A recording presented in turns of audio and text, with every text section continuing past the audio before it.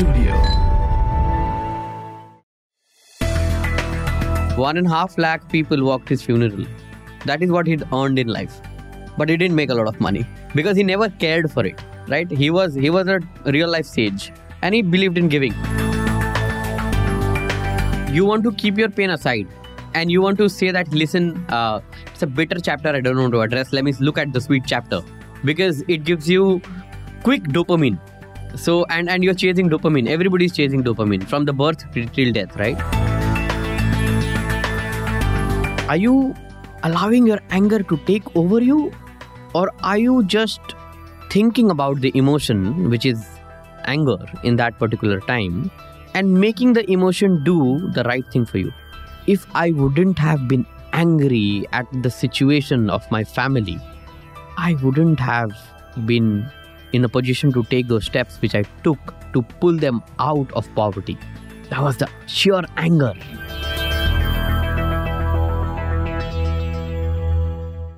This is episode number 127 of The Inspiring Talk with Manish Pandey.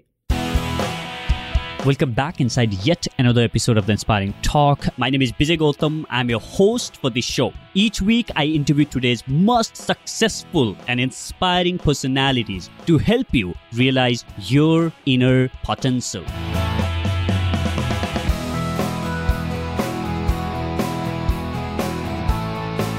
Very, very excited for my guest for this episode, Manish Pandey.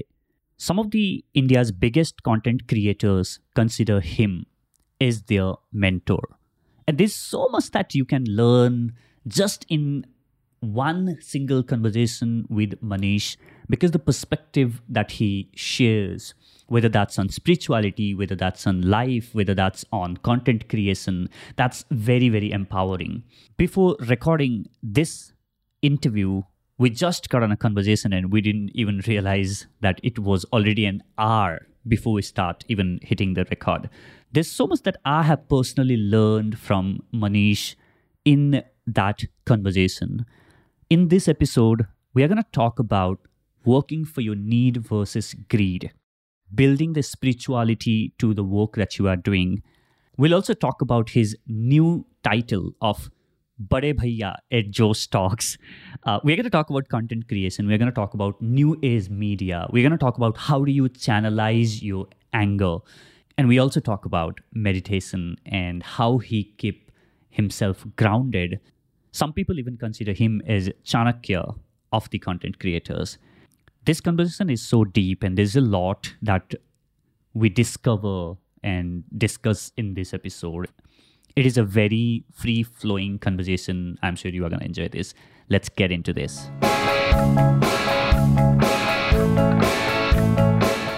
Manish, thank you so much for joining this. Hi Vijay. I was so glad to know that our roots match and it was fantastic getting to talk to you and you asked me that do you speak Nepali and things started from there. I'm so happy. I wish we could record it in Nepali. Yeah, I mean, someday, definitely. That's something that's on my bucket list to do a podcast in Nepali someday. But yeah, great. We had quite a bit. I mean, I think it's already been an hour that we've been talking offline. And now that, we are just talking about this. Manish, I want to start off, now that, you've mentioned about the roots in Nepal. I want to take you back there and, and talk about your childhood there. Yeah. And particularly, what you were also mentioning that, hey, my Nanaji was the spiritual consultant to the royal family in Nepal. And, you mentioned that you stayed time there with royalties, with the king's palace. I've seen it. You have seen it. Yeah, you have seen the palace. So, tell us how the upbringing in that spiritually, surrounded environments sort of shaped you to become who you are today. Yeah, so the life in Nepal was very dramatic to put you in that way. Reason that my Nanaji was a highly, highly affluent person, very well connected. However, he never did seek wealth or money. He lived his life like a sage. So we were not rich, but we were very, very connected. My Nanaji built everything on his own for himself. And everybody knew him. I mean, in fact, the day he passed away, in Nepal, in respect, they pulled down the flag. Oh. And it was done. Wow. 1.5 lakh people walked his funeral. That is what he'd earned in life. Wow. But he didn't make a lot of money because he never cared for it. Right? He was a real life sage, and he believed in giving. So even if he received money or land, he would just give it away. And he did not give it away to his sons and daughter. He gave it away to people. And that is why he was people's person and he was loved so much. Nepal has a political party called Sadbhavana Party. People who know Nepali would understand. He was founding member of that party. Oh. Yeah. So all of that is the pedigree. And that is what I observed and learned. So economically, we were not well to do, but we had a lot of respect in the community. We had a lot of respect in the country. And that is what I grew up. So I grew up seeing values. I grew up seeing, a lot of patriotism. I grew up seeing a lot of ethics. I grew up seeing a lot of knowledge and hunger for knowledge and wisdom and hunger to acquire wisdom. So that is how my childhood had been. I'm so blessed. And I thank God that the days were difficult. It was very difficult. But what I learned, I couldn't have learned that if I had not been in Nepal. So I'm very, very grateful for the kind of childhood that I've had. It was painful. It was traumatic. Many things, because apart from Nanaji, everybody were, I don't want to filter it. They were cruel to me and my mother. We had a lot of trauma. My mother tried killing herself, killing me. 3 times. I tried killing myself a couple of times. I said it was dramatic. So too much drama, but I'm very thankful for whatever it was. Yeah. So, I can see these two things. Yeah. Like for instance, if I look at my own life, we were not very well to do. And when I looked at my own upbringing, one of the things that I always wanted to do is like, hey, you know what, Mom? I have seen my dad work so hard. Yeah. When I grow up, I'm not going to work for anyone else. Yeah. I'm going to build something on my own. And that is something that I remember, growing up. And I wanted to make a lot of money, so that my family don't have to go through, the pain that we were in, right? And that was the case with you as well. That was one thing that was going where you were struggling financially. Yeah. And here's the other aspect, which is the whole spirituality angle, where you have seen your Nanaji carrying those values. How it has changed your definition of success, how it has think of what you wanted to do when you grow up. Did you wanted to make a lot of money or, Yeah. I will put it in a perspective. Yeah. I wanted food with dignity. That's what I wanted. So, and I also was taught the value of need versus greed. And I did not let greed creep into me. So I worked for need. And I knew where to put a full stop or a comma. And that is how I perceive my life. And, you've already read about me online, and there are a few podcasts already which kind of tells about my life, right? So I needed a lot of money. I had to, again, like how you pulled your sister's education, I had to pull my sister's education. I had to give my mother and father a house out from the slum, right? So a lot of things were there.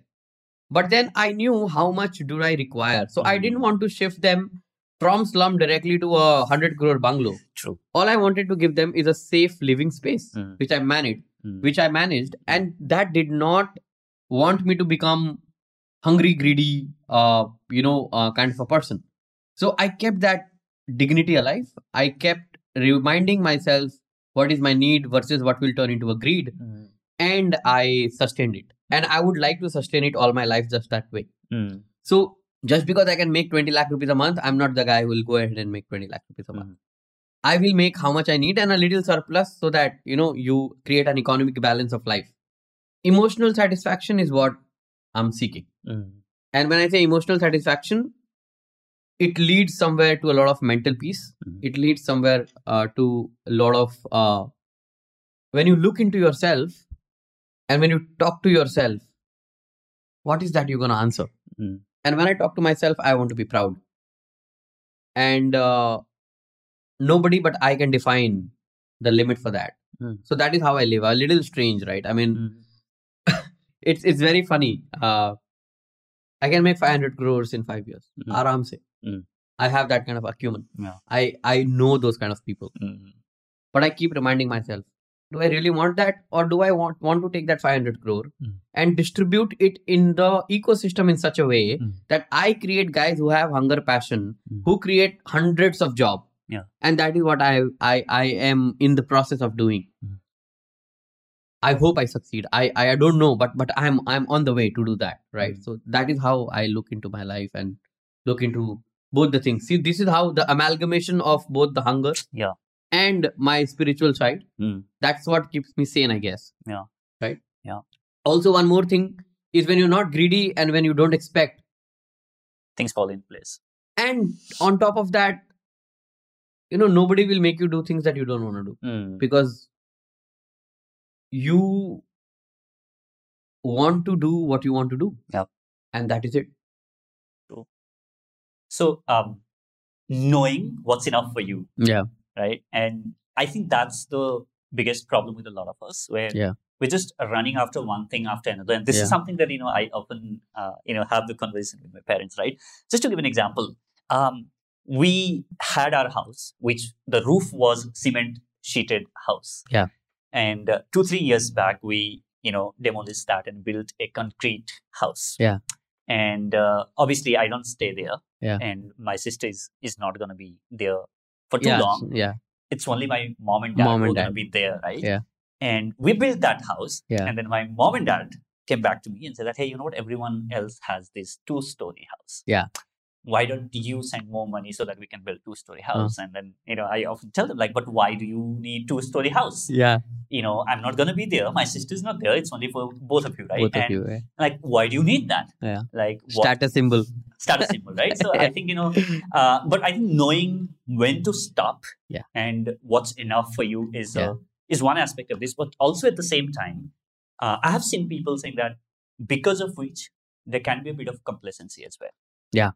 And this is something that I've started realizing a couple of months back, where I said, hey, you know what? When I was just starting out, I wanted all these things. And now, in a way, I won't say made a lot of money and whatever, but I'm at a place where life is a bit comfortable. I have what I need. Mm-hmm. Maybe not the things that I want to do. Maybe, I don't need to fly business class, for instance, right? Mm-hmm. I'm okay, good off with economy. Yeah. But with that, and this is the recent realization that I started having, like, is that in a way making me complacent in what I want to do next? So how do you keep that hunger alive while knowing that this is enough for me? That's a very, very nice perspective and a very good question and a very good problem to solve. Like, it's a good algorithm that we should dive in, right? See, a lot of hungry people and a lot of passionate people, and for good reasons, when they will listen to this conversation, they'll say, these guys are just, they're just not ambitious enough, right? But they forget to read between the lines, right? I said I don't want 500 crore for myself, but I want to build 100 people who will build 500 crore business, because they will give jobs to 5,000 people each. That means 50,000 people, or maybe 5 lakh people will get jobs. I want to be the back end of that, right? Now, coming to complacency and all, I will fly economy, but if you offer me a business class with the right reasons, I will take it. I flew private jets myself, right? I've had an opportunity of taking private jets, going from one place to another, and the entire plane just flying me down, just me alone. I've seen that, and I've been a part. Now, there was a reason behind it. I had to take a 3-hour flight, get down, immediately enter a meeting, finish that meeting in 30 minutes, and come back. Now, that was need of the time. That was need of the situation. Yeah. And you take that. Yeah. Tomorrow, I wouldn't mind a business class and booking myself. Forget about the client paying me or anybody who's inviting me paying. I will pay it myself. Reason, I will not travel business class for the status symbol. I will fly business class if I need it. What does business class give you? It gives you comfortable ride, right? It's in the same plane, by the way. It's just that your seats are a little comfortable. You can sleep if you want properly. You are well rested. And when you get down, you go to your meeting and you are performing well in your meeting, right? So there is a purpose behind taking that business class. And I want to live that purpose. So I'm not saying that, oh, no, I'm not going to fly business class. If needed, I will. Yeah. But then there has to be a purpose. Now I'm flying to Bombay in a couple of days, right? It's a casual trip. Yeah. And the guys who are, calling me, they are kind enough to say, "Nee, Manish sir, you have to take a business class." And I denied. And I said, no, Vistara economy is fine. And they were surprised. And I said, listen, I'm coming down. You're already letting me check in a good hotel. I'll be well rested all night. I'll see you next morning. Why do I need a business class? Yeah. So this is where the differentiation is. And no offense to anybody who fly private jets and business classes just for the sake of doing it. Why not? They should. Absolutely. Yeah. But this is my philosophy. This is my life philosophy. And this is how I want to live my life. Now, you cannot call me complacent for this. Right? So this is the difference.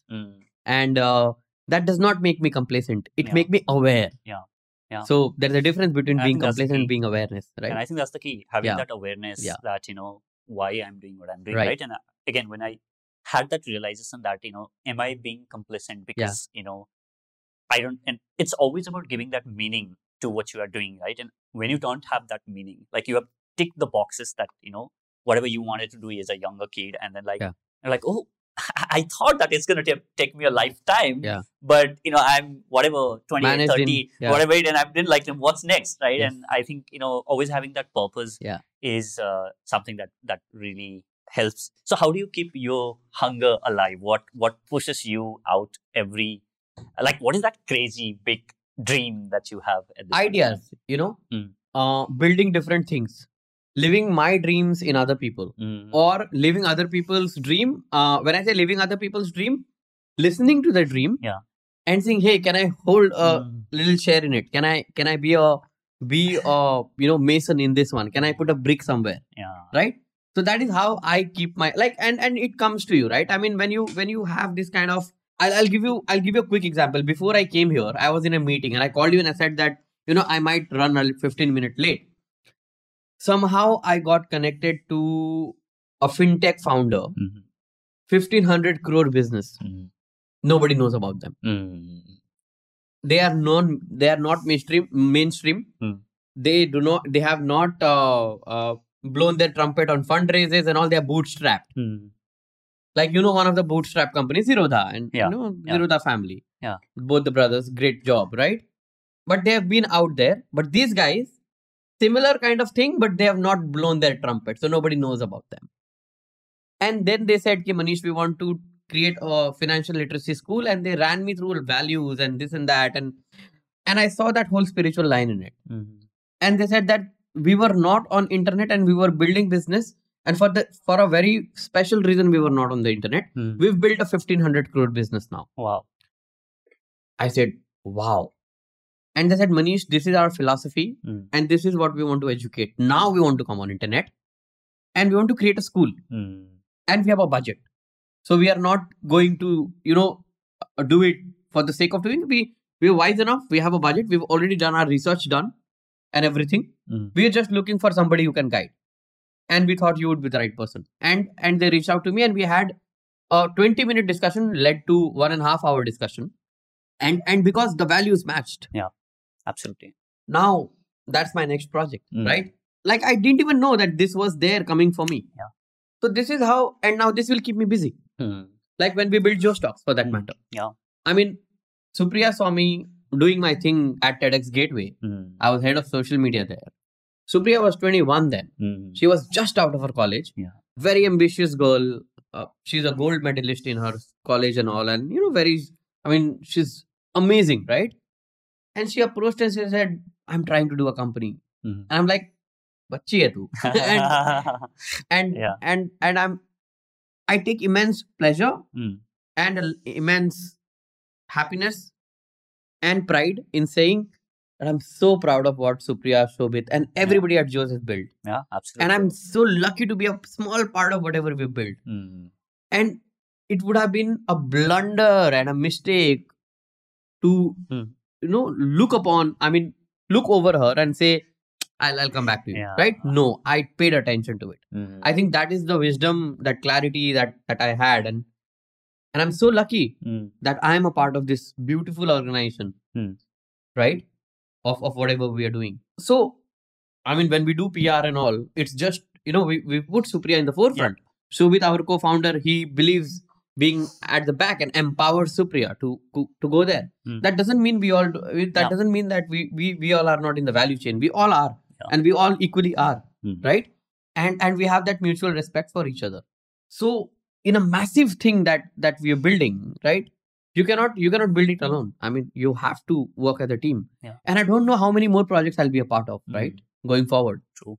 So this is how you are busy, and this is how new projects come to you, right? When the time is right, it come to you. You just have to wait.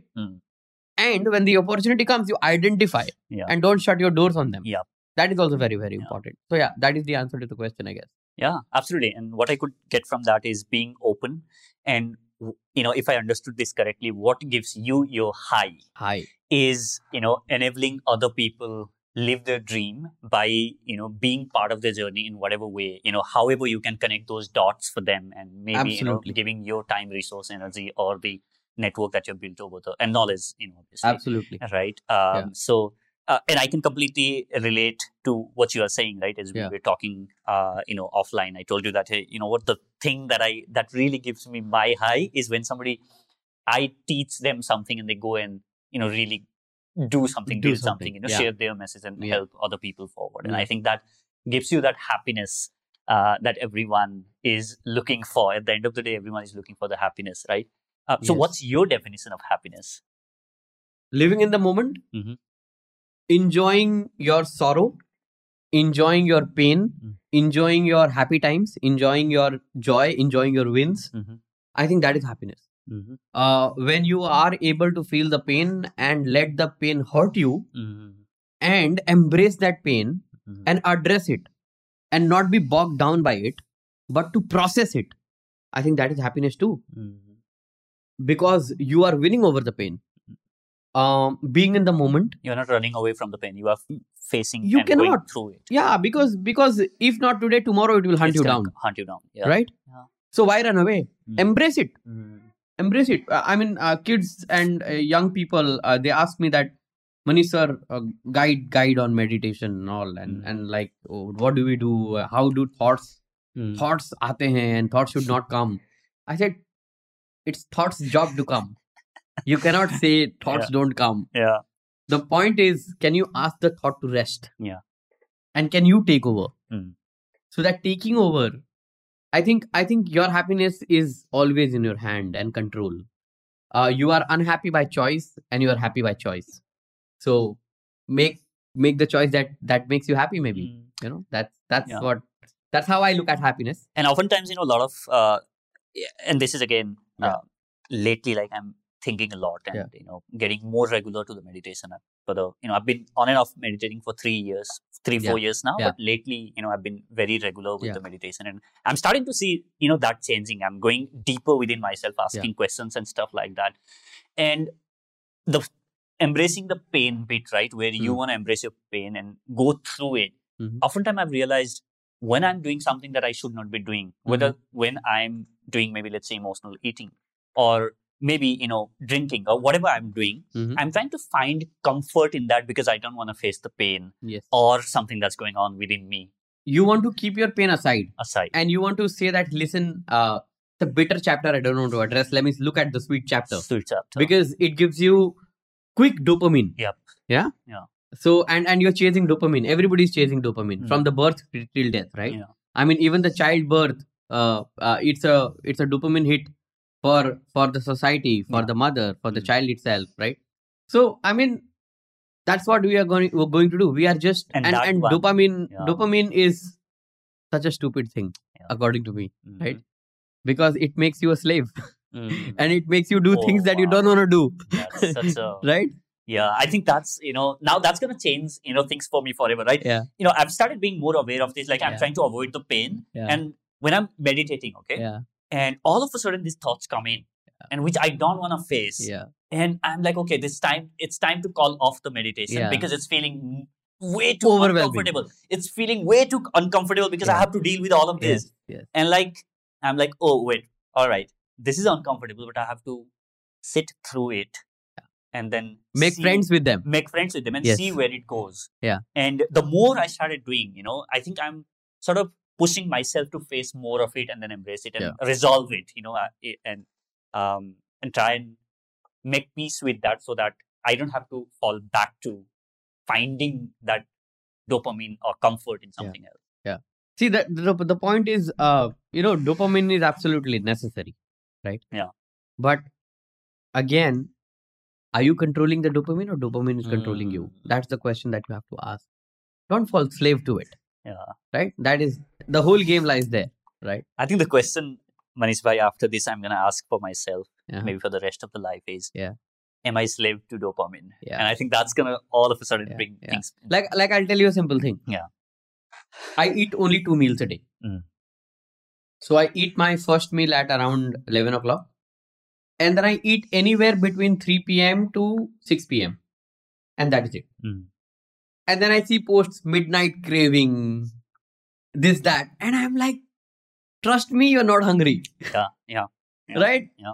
It's just that you felt like eating. And which is not wrong. It's fine. Yeah. But in longer run, it's not healthy. So why do it? Yeah. Don't you love your body? Right? Don't you love the entire mechanism that is making you function? Why do you want to confuse your liver 2 o'clock in the night? And, why do you want to confuse your stomach, your gut system 2 o'clock in the night, and they start secreting their enzymes, and then they will secrete it half-heartedly. And then whatever you eat is not digested properly. Yeah. And it becomes, it kind of, sometimes it becomes some stone, some liver ailment, sometimes something is happening. Yeah. And then there is suffering. Be aware about it. Yeah. And the best piece of advice that I've received in eating cycle and stuff like that was from one of the guests on the podcast. And what he suggested was, and he was an Ayurvedic doctor who has worked with Deepak Chopra and so on and so forth. And Beautiful. He suggested that, hey, you know what? And I said, like, how do I know that when to eat? Yeah. And how much to eat? Yeah. And he says, just follow the cycle of a sun. 100%. If the sun rises in the morning, it's not very bright. Yeah. It's very, it's just rising. Yeah. And what that means is you have a lighter breakfast. Yeah. If you want to have a breakfast, have a lighter breakfast because the some sun fruits. is... some fruits. Yeah. Right? And during the mid of the day, like 11, 12, is when the sun is the brightest. Yeah. That's when you have the heaviest meal. Yeah. Right? At the biggest meal, during that time, 11, 12. Yeah. And during the evening, 5, 6, again, the sun is just setting. Going down, right? It's setting. And that means have a, again, lighter dinner. Yeah. Like just follow that cycle. And, even if you want to have 3 meals, then, that's it. Yeah. And I'm like, wow, I wish somebody told me, in the simple way where I could just, remember this forever. That's exactly what I do. That's exactly what I do. So, when I say that I don't eat after sunset, people don't really get it. Like, what is the logic behind not eating after the sunset? But then I don't get into nitty-gritties of explaining this because not everybody gets it.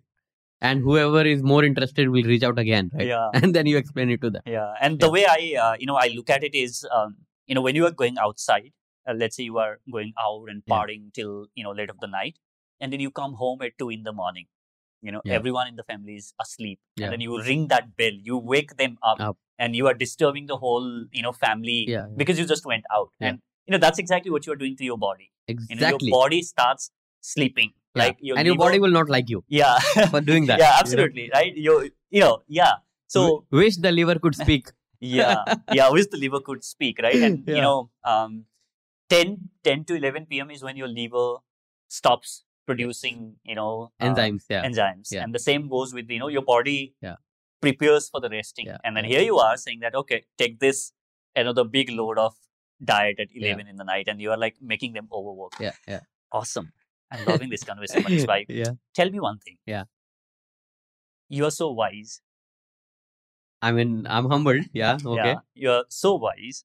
How do you learn? Like, how do you, gather information and then organize? Like, how do you do that? How do you what's your way of gaining insights? Do you read? Do you watch? Do you just get insight from conversation? Or do you get by observing? What's your way of learning? So, there are 2 ways to answer it. One, somehow, I don't know, by luck or by design, So I hung out with my grandfather, my nana, and then I couldn't hang out with my school friends. Then I hung out with my nana's friends and be a part of their conversation. So I always had this positive hunger of hanging out with people who are way wiser than me and be the fly on the wall, not speak, just listen, absorb, be the sponge, not comment, just be there, listen like a kid. And I think that's stuck with me. So I always look to hang out with people who have way more knowledgeable than me. Now that does not define by age. Now I hang out with kids who are 17 and 16 while I'm 33 now, and they teach me so much. And then I also add a little bit of value. So one of the answer to the question is you hang out with wiser people than you. Don't be the wiser people Wisest person in the room. in the room always, right? There is a time for that also, and then like this podcast, maybe it will inspire a lot of people, and maybe they will take some decisions. I mean, we can hope for that. Another way of looking at it is, now I cannot hang out with Bill Gates, but I can read his books. I cannot hang out with Elon Musk, but I can watch and listen to his podcasts and all the. So you find your way of hanging out with people. So I hang out around books a lot. I hang out around podcasts and videos a lot. I spend time talking to people. Like at Joe's Talks, we have over 2,000 talks now across all the languages.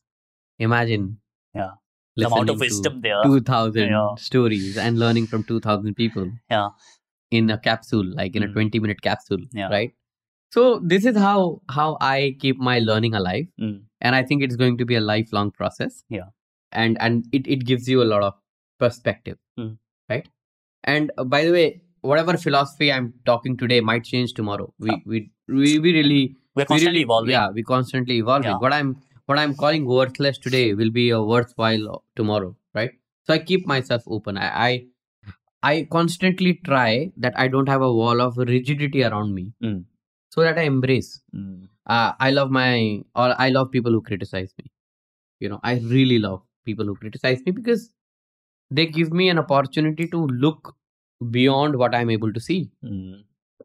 And then if the criticism is constructive, you embrace.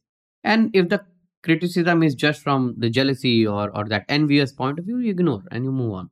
Right? So this is how I keep my curiosity on. And very good friend of mine, Varun Dugirala, wrote a book. It came yesterday, and I just couldn't keep it down. I finished it in the night, right?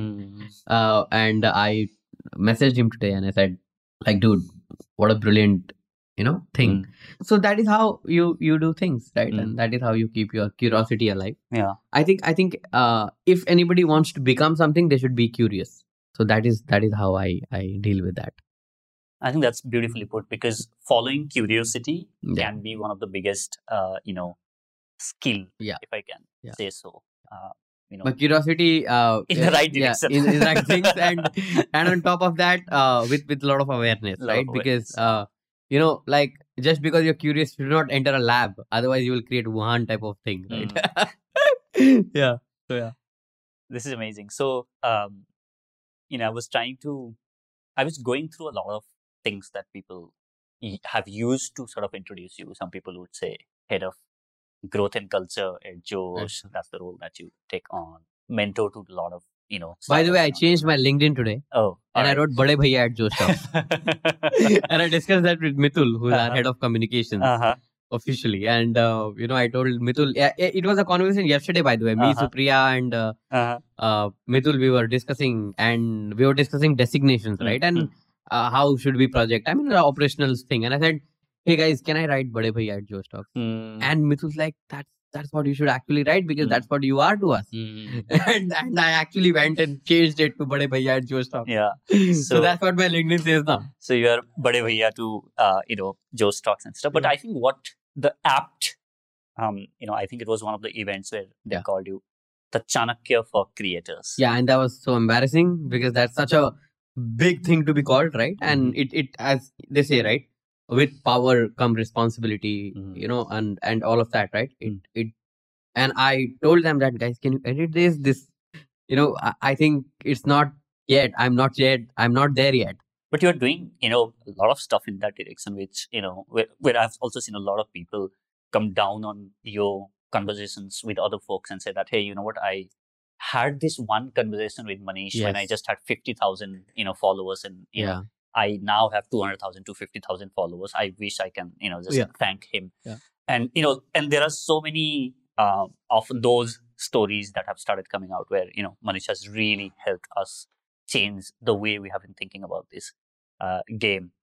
So, what is the fundamental thing that you think content creators need to understand? And the reason I ask this is, sooner or later, everyone is going to have to create some sort of content if they want to build their personal brand. 100% yes. Right? Yeah. So yeah, I mean, what are the fundamental... I'm not saying from the tactical perspective you should do this or that, but from the mindset perspective, like, what is the biggest thing that you see a lot of content creators don't understand? And what is it, the fundamental switch that need to happen on their head? Okay. First thing that everybody should understand, and you very rightly put that eventually everybody will be a content creator, and they are in some way.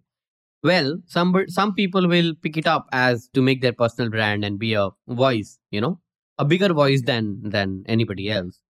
The first thing that should keep in mind that it is going to be an organic process. So do not try to grow inorganically.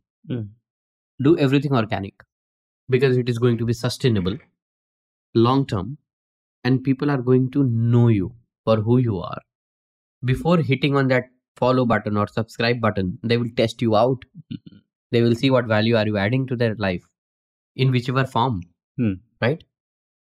So have patience, keep doing, keep giving before you want anything, right? Let us talk some technical stuff so that anybody who's kind of listening to this can actually apply, and not just from a philosophical point of view.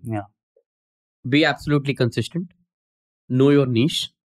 Make sure that you master the subject that you are speaking online.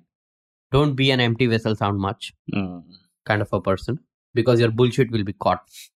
And then once the trust is gone, nobody's going to come back to follow. And then you will do inorganic stuff to gain followers or subscribers or whatever.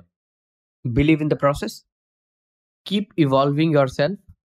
When I say keep evolving yourself, make sure that your production quality goes up and up and up with time. When you're making money, or when you start to make money, reinvest in your content. Get better equipments with time. Be open to ideas. Collaborate. Don't compete. Reach out to experts. Hire people. Get your team. Don't be a solo player. Don't compare your content with anybody else. You have your own niche. Define your need. Define your greed. Make sure that you're not getting greedy. But at the same time, be hungry. Be hungry for growth, but not at the cost of losing relationships. So these are some of the substantial things that should be the base of your content creation journey. And also understand this is a long game that you're playing. Yes. And if you are not getting views on all of that after you have done a lot of hard work, then reach out to me. I'll help you. Yeah. Absolutely. So, and I have interacted with, quite a few people who are creating content and stuff like that. And one of the things, and you mentioned about, like, stop comparing yourself with someone else's content and someone else's, success, or, the way the people are growing up, right? So put things in perspective for us. When you are a content creator and when you are consuming a lot of content and seeing a lot of other people do some amazing stuff out there, and you know that you are capable of doing some amazing stuff. You know that you can do that, but you are not, for whatever reason, you are not doing that, or whatever, right? People might have their own sort of challenges or excuses or whatever that is, right? And then eventually they're like, hey, you know what? The self-doubt starts coming in, where you start doubting yourself. And, when you start doubting yourself is when your creativity start, going down the drain. Not happy within.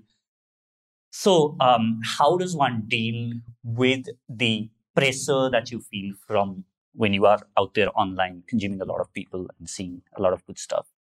I think the pressure only comes when you start comparing again, right? Yeah, absolutely. Ki 5 million subscriber and I have 300k subscribers, right? Yeah. Or I have 10,000 subscribers and the other person reached a million already, right? And we both started together, by the way, right? My point is, what are the 20 things that they cracked, which you were not able to crack? Why don't you do a biopsy for that rather than, kind of beating your head on the wall saying, they've just gone and got numbers and I have not, and I'm equally working hard. No, you're not. Yeah. There are 20 things that person did which you didn't do. Yeah. And you need to find out that. What looks like an overnight success for content creators or for people is nothing less than 1,000 days hard work. Absolutely. Right? Yeah. And 1,000 days what? Like 2.5 years? True. More, 3 years actually. 3 years. Yeah. Right? So yeah, that's what you should focus on rather than being jealous or trying to beat your head because it's not going to help you. Yeah. Take some action. Decode. Yeah. Sit down, settle. Yeah. They say that the tiger takes 5 steps back before it has to pounce. Right? And when it pounces, that's the leap of faith that it takes, that it's going to hunt the food. Right? 10 out of 9 times it fails. But it does not stop pouncing, right? So yeah, that is how you should look into it. Take example from nature and take example from. Settle down, dissect, reach out to experts. Don't be that no, I'm gonna figure it out myself type of a thing, right? Yeah. So, and one of the things that sort of changed my own perspective and put that long term thinking in my head is somebody used this analysis of saying that, hey, you need to be clear on either you are a hunter or you are a farmer. Yeah. And if you are a hunter, then what you're looking at, you are going out there hunting and getting the results today, right now. This one is gonna convert into a Yuval Noah Harari podcast now. Yeah. So, or you are a farmer. Yeah. When you are doing farming, then you know that you are not going to get anything tomorrow morning. If you plant the seed today, you have to nurture it, let it grow, and then it's going to take months, year.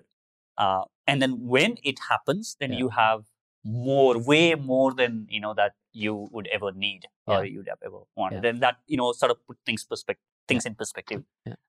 For me, and that's something that I keep on telling myself. Hey, you know what? I'm here for the long game, and I'm a farmer. I intend to create something meaningful. Yeah, look at it: sustainable, non-sustainable, right? Yeah. And again, do what is the need of the time. Yeah. Well, hunting is also important. Yeah. And farming is also important. Yeah. The key is in creating balance. Right? So, if the situation asks you to hunt, please hunt. Yeah. And if the situation asks you to farm or gives you an opportunity that you can farm, then don't be complacent in just hunting and saying, hey, quick food and like that. So creating that balance is what makes sense, right? Yeah. That is what will make sense. Yeah, I think that's greatly put, right? Hunting and farming, that's amazing. So where you see the whole creator economy, because this is where we'll start seeing more entrepreneurs being created, because what this economy enables everyone to earn a piece of business, right? And where do you see this sort of going, and what are the kind of things that people should know at scale, like the people who are just starting out, or the people who maybe have been creating content for a while but maybe don't have that sort of things coming in right now where they should be paying attention to? Vijay, can I ask you a question? Yes, sir. When did print media start? It's been forever. Yeah, right? Today, consider creator economy as print media, and it is starting today. A long way to go. Wow. Right? It will have its own course, path, journey, transformation, hiccups, leaps, downs, everything is going to be magical. It's here to stay. By the way, people keep asking me that print versus electronic versus digital, what do you think? I said none of the ships are going to sink. Mm. They will all sail. They will have their different course. Mm. They will go in all different directions in the sea. The sea remains the same, right? So creator economy is just begun. It's not even a decade old. Yeah. And we are talking too much about it already. Yeah. We need to stop talking about it and start doing. Yeah. Right? Or create a balance between talking and doing. It's there to stay. And it will stay for longer. And I was talking to somebody today afternoon, and I was saying, I was actually giving a talk somewhere in an event. It was all by very senior journalists and mass media people, and I was the youngest in the lot. And I was intimidated by the kind of panel I was a part of. But then I with all my with humbleness, and I said I'll put my points, and thank God they applauded and they agreed. And I said that it's going to stay. Believe it or not, you cannot deny. It's there. It's come. It's going to be a new animal in the ecosystem of jungle. And I told that just watch out for maybe a decade's time. There will be 20, if not 100 content creators with 100 million subscribers on YouTube from India. And it's going to happen. Yeah. We are moving with 5x faster speed than what West did with content. Yeah. And both blessing and, boon of the Indian subcontinent is people. We have a lot of them. Yeah. And they are coming on internet as fast as they can. Yeah. So yeah, creator economy is to stay. And everybody will have a piece of this particular cake. And it's getting bigger and bigger. It's bigger and bigger, right? Yeah. So there will be 500 more talent management companies because there will be 5 lakh more creators. Yeah. Right? Absolutely. And whatever top talent management companies that you see today might not exist in 5 years because there will be ones who will come and take over and buy out and whatnot, right? So magical times ahead, bro. Okay. So I'm going to ask this question. What do you say to people? Manish, I want to create content. I want to create content in XYZ topic, but you know what my problem is?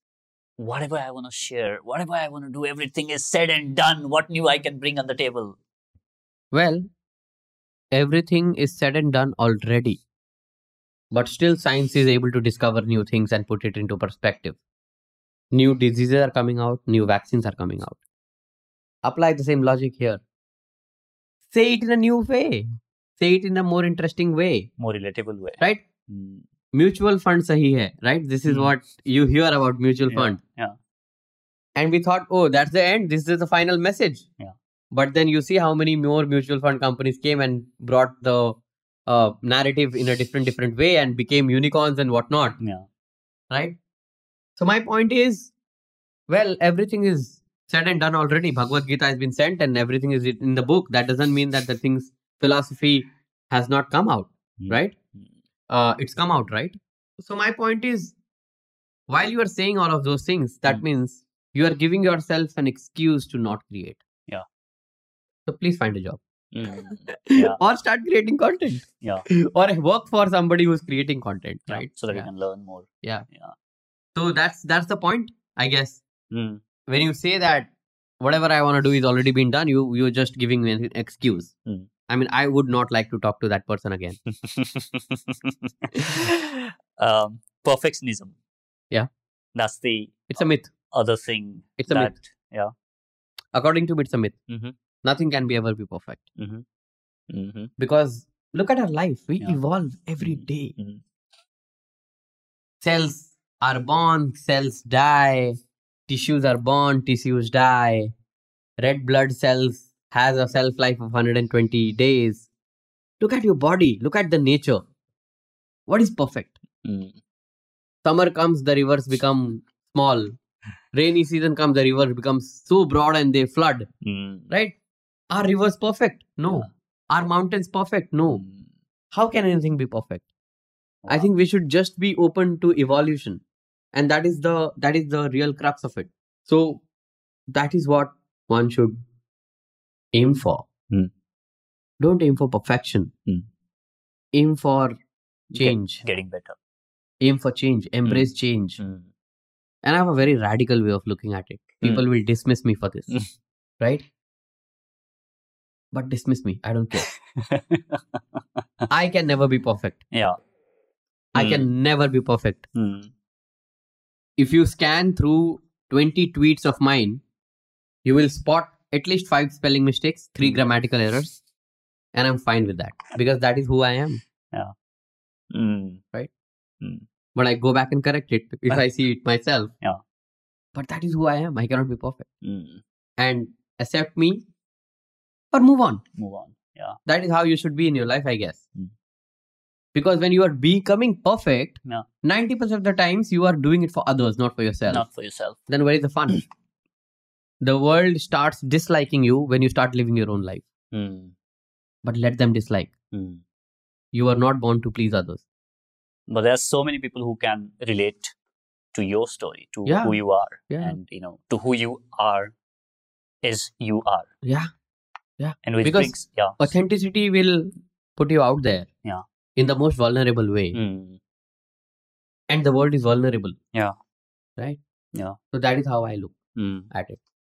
And the point with perfection is once you become perfectionist, you want to replicate that every time. Yeah.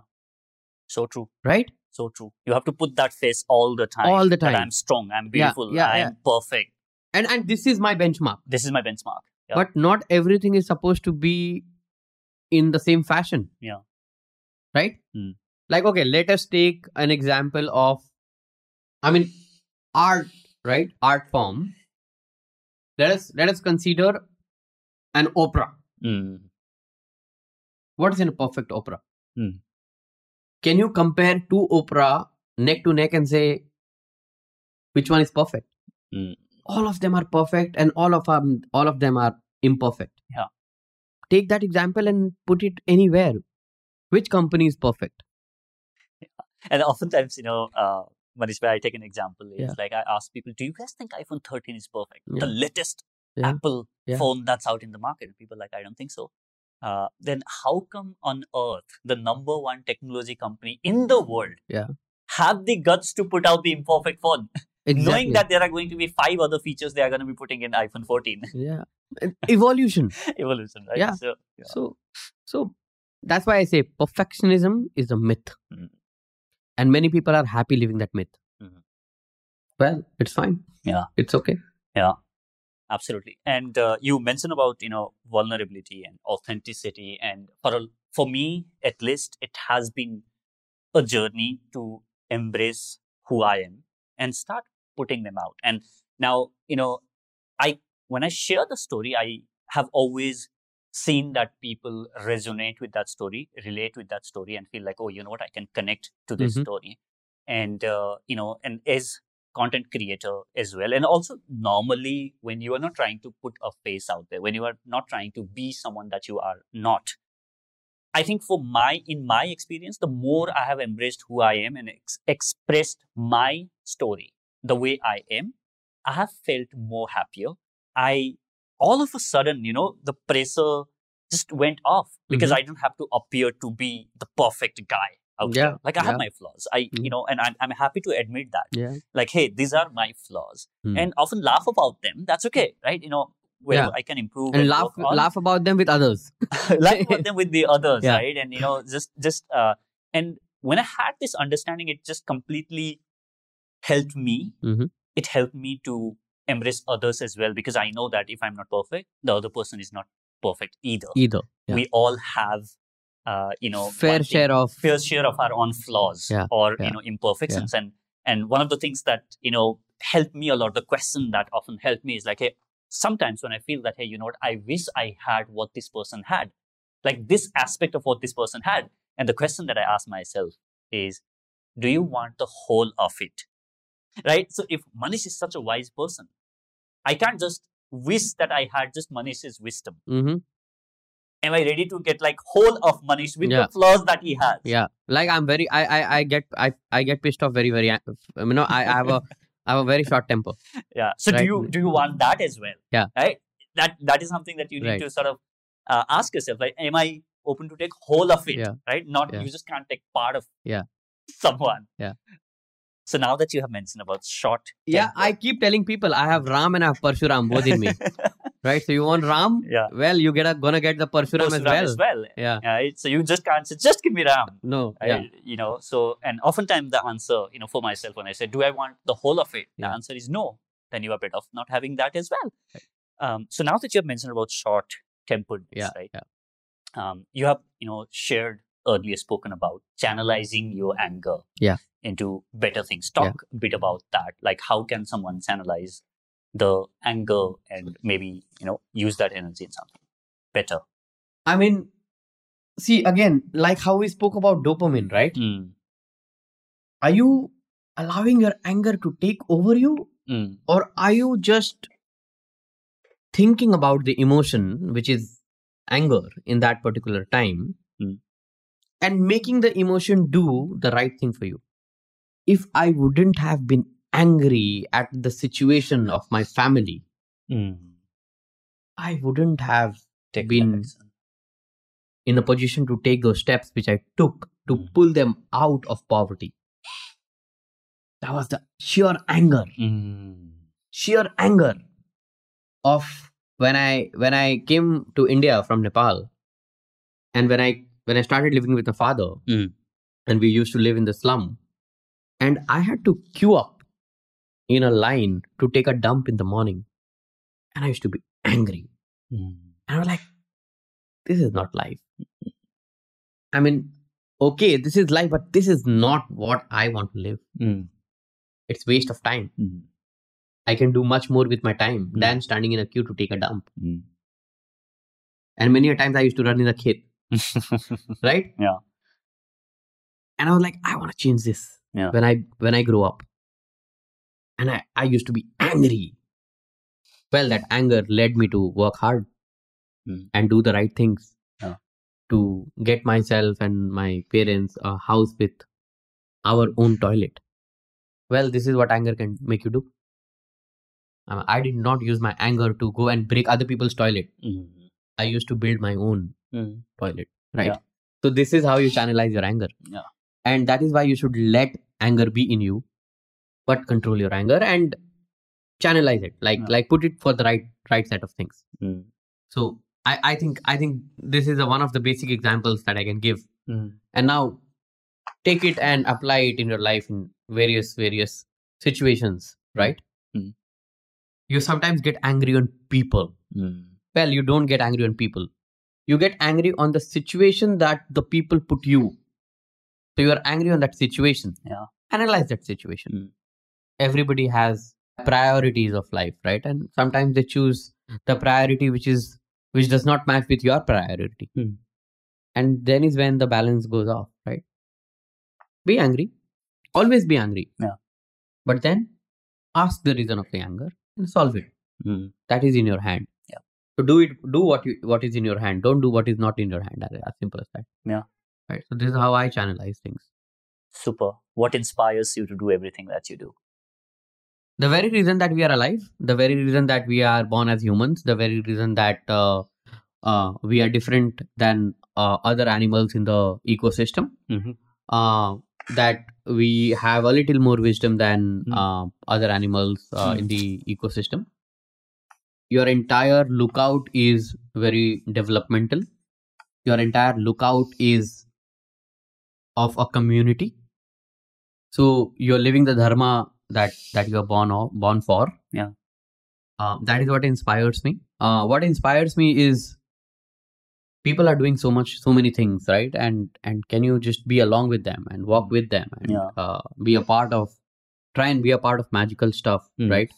Last year when the second wave of COVID hit, I could have just packed my bag and gone to any forest and silently be with some of my friends who are in forest doing work there. But I chose not to. And I said, listen, I'm going to be a part of solving this entire crisis. And I did what I did, right? And I helped with my friends and we created that COVID resources and we worked hard and we did whatever we could. And so many people as a collective came together and worked. And I was in trauma after the wave went down and I went to the lowest phase of my life and I was questioning my own self and a lot of things, and I was mentally weak and depressed and all that sort, right?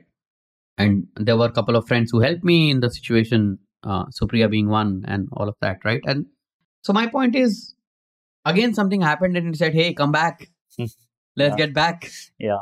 But I took my time, right? So yeah, I mean, what inspires anybody is, I think, positive hunger of doing new things in life.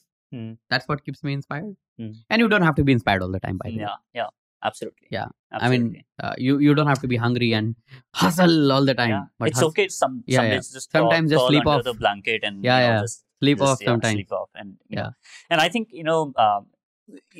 the whole scene of putting your perfect face out there puts you immense pressure that you have 100%. to always be there performing at top. Look at the film industry. So, look at the film industry. Yeah.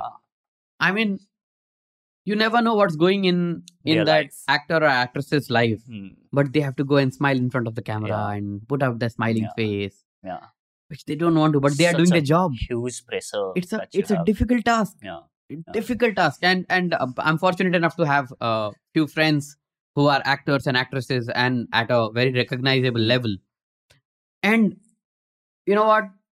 Their best times are in the house when we are not wearing those makeup and the fancy clothes, and we are in pajamas and we are just drinking chai and coffee and and laughing and not clicking selfies and photos and putting out on social media.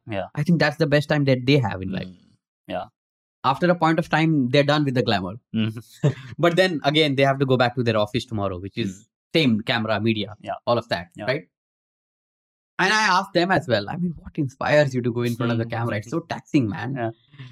And they said that, listen, this is our karma. And then, then we go to that whole tangent of speaking and understanding and also. So yeah, I mean, you don't have to be inspired all the time, but being inspired is important. So yeah, I mean, find your ways. What is the one lesson that you wish you had learned earlier in your life? Practically, I wish somebody would have caught my ear and taught me investment. Oh yeah. I didn't even understand the concept of FD. Forget about stocks and other things. Right?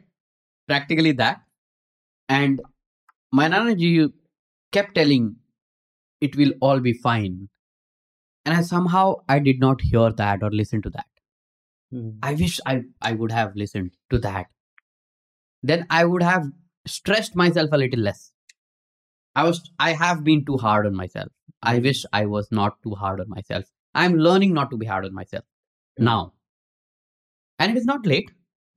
But in the process, I really missed a lot of beautiful days, Yeah, I mean, I wish I was not too hard on myself while I was growing up and in my early phase of career. I mean, there were times I worked 3 jobs. That was not necessary. I just did because I was a little scared and insecure that, you know what, maybe tomorrow some new kharcha will come and I will not have enough to kind of give it. And I've promised my father that I will not let him borrow any money from anybody. So I will have to have a little extra so that if he needs it, I will be the one to give him. And so that he does not have to go to his friend and ask for that 500 rupees and get humiliated. So that was the construct, bro. So, but then I could have done without that as well. I wish I could have created that balance a little bit. But nevertheless, I mean, that's how life is, right? So what do you tell yourself now when you start feeling that kind of pressure? It's okay. It'll be figured out. Chill. You don't have to solve all the problem in the world. I don't have to solve everything in the world. Few things other people will solve. So I will just solve what I can solve. That is it. I don't take life seriously anymore. I take it sincerely. Oh, I love that. Yeah. That's amazing. Yeah. Do you read a lot? Not a lot, but yes, I read. Not a lot, but read. I don't know what is reading a lot means, but I read. I mean, I'm a voracious reader. Yes, I am. Yeah, I read quite a few books. What are a few books that have left a huge impact? And I've been telling everywhere, and I want to keep reminding myself. I want to start reading fiction now. I was on Chalachitra Talks a few days ago, and I was talking to very dynamic Vaibhav and Vani. I looked through their channels, and I'm a part of their WhatsApp group now.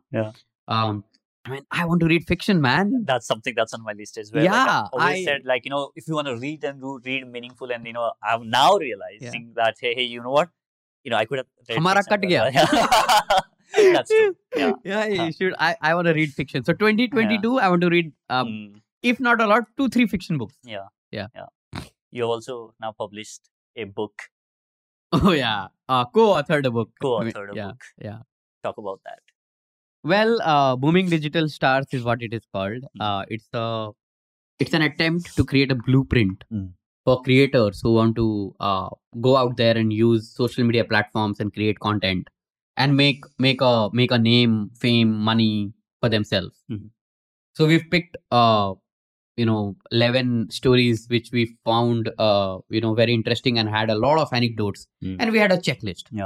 So whichever stories ticked on all the check boxes, we have those stories. Well, we wanted to do 25, by the way, but we have 11. Reason, few of the creators were busy and for the right reasons, and they could not reach back to us, and it was back and forth.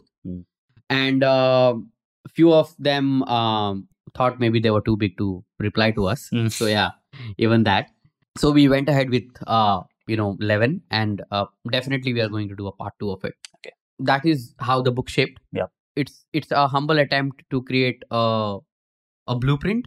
Who can benefit out of the book is young content creators who want to create. Yeah. Because all the 11 stories are immensely inspiring, and the entire journey has been covered. Yeah, right? Absolutely. Even the manager's story is there, and how other people who are behind the camera and behind the scenes, and everybody, we've spoken to everybody, and everybody's story is there. So not just the stars, but the guys who made the star is also there. Yeah. Another, it's a good and quick read for all the brand managers out there. Spend your money in this industry. give your money to creator economy and creators, right? Yeah. So it's for them. Yeah. And anybody who loves stories. So it's a storybook. Yeah. So yeah. Awesome. I'll link that up on the description of this episode for everyone, and I can't recommend that enough. If you fall on these audience categories, like if you are a creator or an aspiring one, or if you are a brand manager, or generally if you want to understand the whole creator economy and you want to, there's a lot of inspiration in each of those stories. Like, there's so much struggle. There's so much struggle. The amount of work that every single person that I've featured there. Yeah. And also it put things in perspective, right? Where you might say that, hey, you know what, this guy all of a sudden is, has this 10 million follower, 20 million follower. Then when you go and read the stories, then you would realize the amount of pressure, the amount of work that they have put in to be where they are. And they all started with a 0 follower. With 0 follower. Everybody started with 0 following, right? Nobody was given an account with a lakh follower already. Nobody was given an account with a lakh follower already. Yes, absolutely. So Manish, what was that one wrong belief about yourself that you've held for the longest period of time about yourself? Well, there are many, but when you said one, I'm going to tell you the most important one on which I've worked is that if I'm not serious enough, I will not figure it out. Then I later figured out, hey, I needed to be sincere, not serious. So I stopped taking myself seriously. And I started becoming sincere in everything that I was doing and I'm doing. So yeah, that is what. As I said, I was too hard on myself. That was a wrong belief that if I'm not serious, things will fall apart. And, and I think I was that because of situations and circumstances. So I don't blame myself or the situation, but I wish somebody could have told. So if anybody out there trying to become a lot serious, please be sincere. Be a little less serious. Yeah. Things will fall on its own place. Yeah, it will. Vijay, we forget to kind of live the fact that we are all going to live a long, long life, right? If not more, at least 60, 70 years. That's a lot of time. Yeah. A lot of time. You don't have to figure it out everything today, tonight. Give it time. Yeah. Manish, I have one last question, that I want to ask you before we wrap this up. Imagine that you're standing on a stadium. And this is the largest stadium that has ever been built in the history of the world. Okay. And there are millions and millions of people in that stadium. eagerly, passionately waiting to listen to you Wow. and your story. To you. Uh-huh. Okay. And you are there on a stage, and you have been given only 1 minute of the time Mm-hmm. to share Mm-hmm. the most important lesson that you have learned in your life. Mm-hmm. What would be your message? I would say take it easy. I would not even use those 60 seconds. Mm-hmm. I would just say take it easy. Everything will fall in place. Mm-hmm. Keep doing the right thing. Mm-hmm. Keep doing the right thing. And don't say no to hard work. That's all I want to say. Nothing more, nothing less. Mm-hmm. That is it. Awesome. I can clearly see that we can go on and on, Manish, Yes. but it has been such an insightful, enriching conversation, and what a great pleasure in meeting you and having this conversation. And I would like to take a moment to acknowledge you, Manish, for doing everything that you are doing to empower others, to help them, realize their dreams and connect those dots for them. Really appreciate everything that you are doing, brother, and wish you all the best with everything that you are doing. And thank you so much for spending this time with us today. Thank you so much, Vijay, for inviting me. And there was some wisdom in me that I replied to you and said, okay, yeah, let's talk. So thank God from wherever that wisdom came in. And, let us steal a line from Om Shanti Om say and picture abhi baki hai mere dost.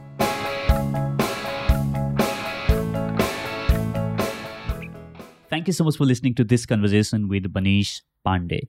I hope you have learned a lot or got some inspiration from this conversation.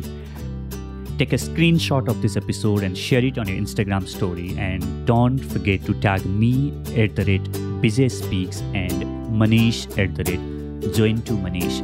We would love to know what you think about this. And also you can find the resources mentioned in this episode at theinspiringtalk.com/127.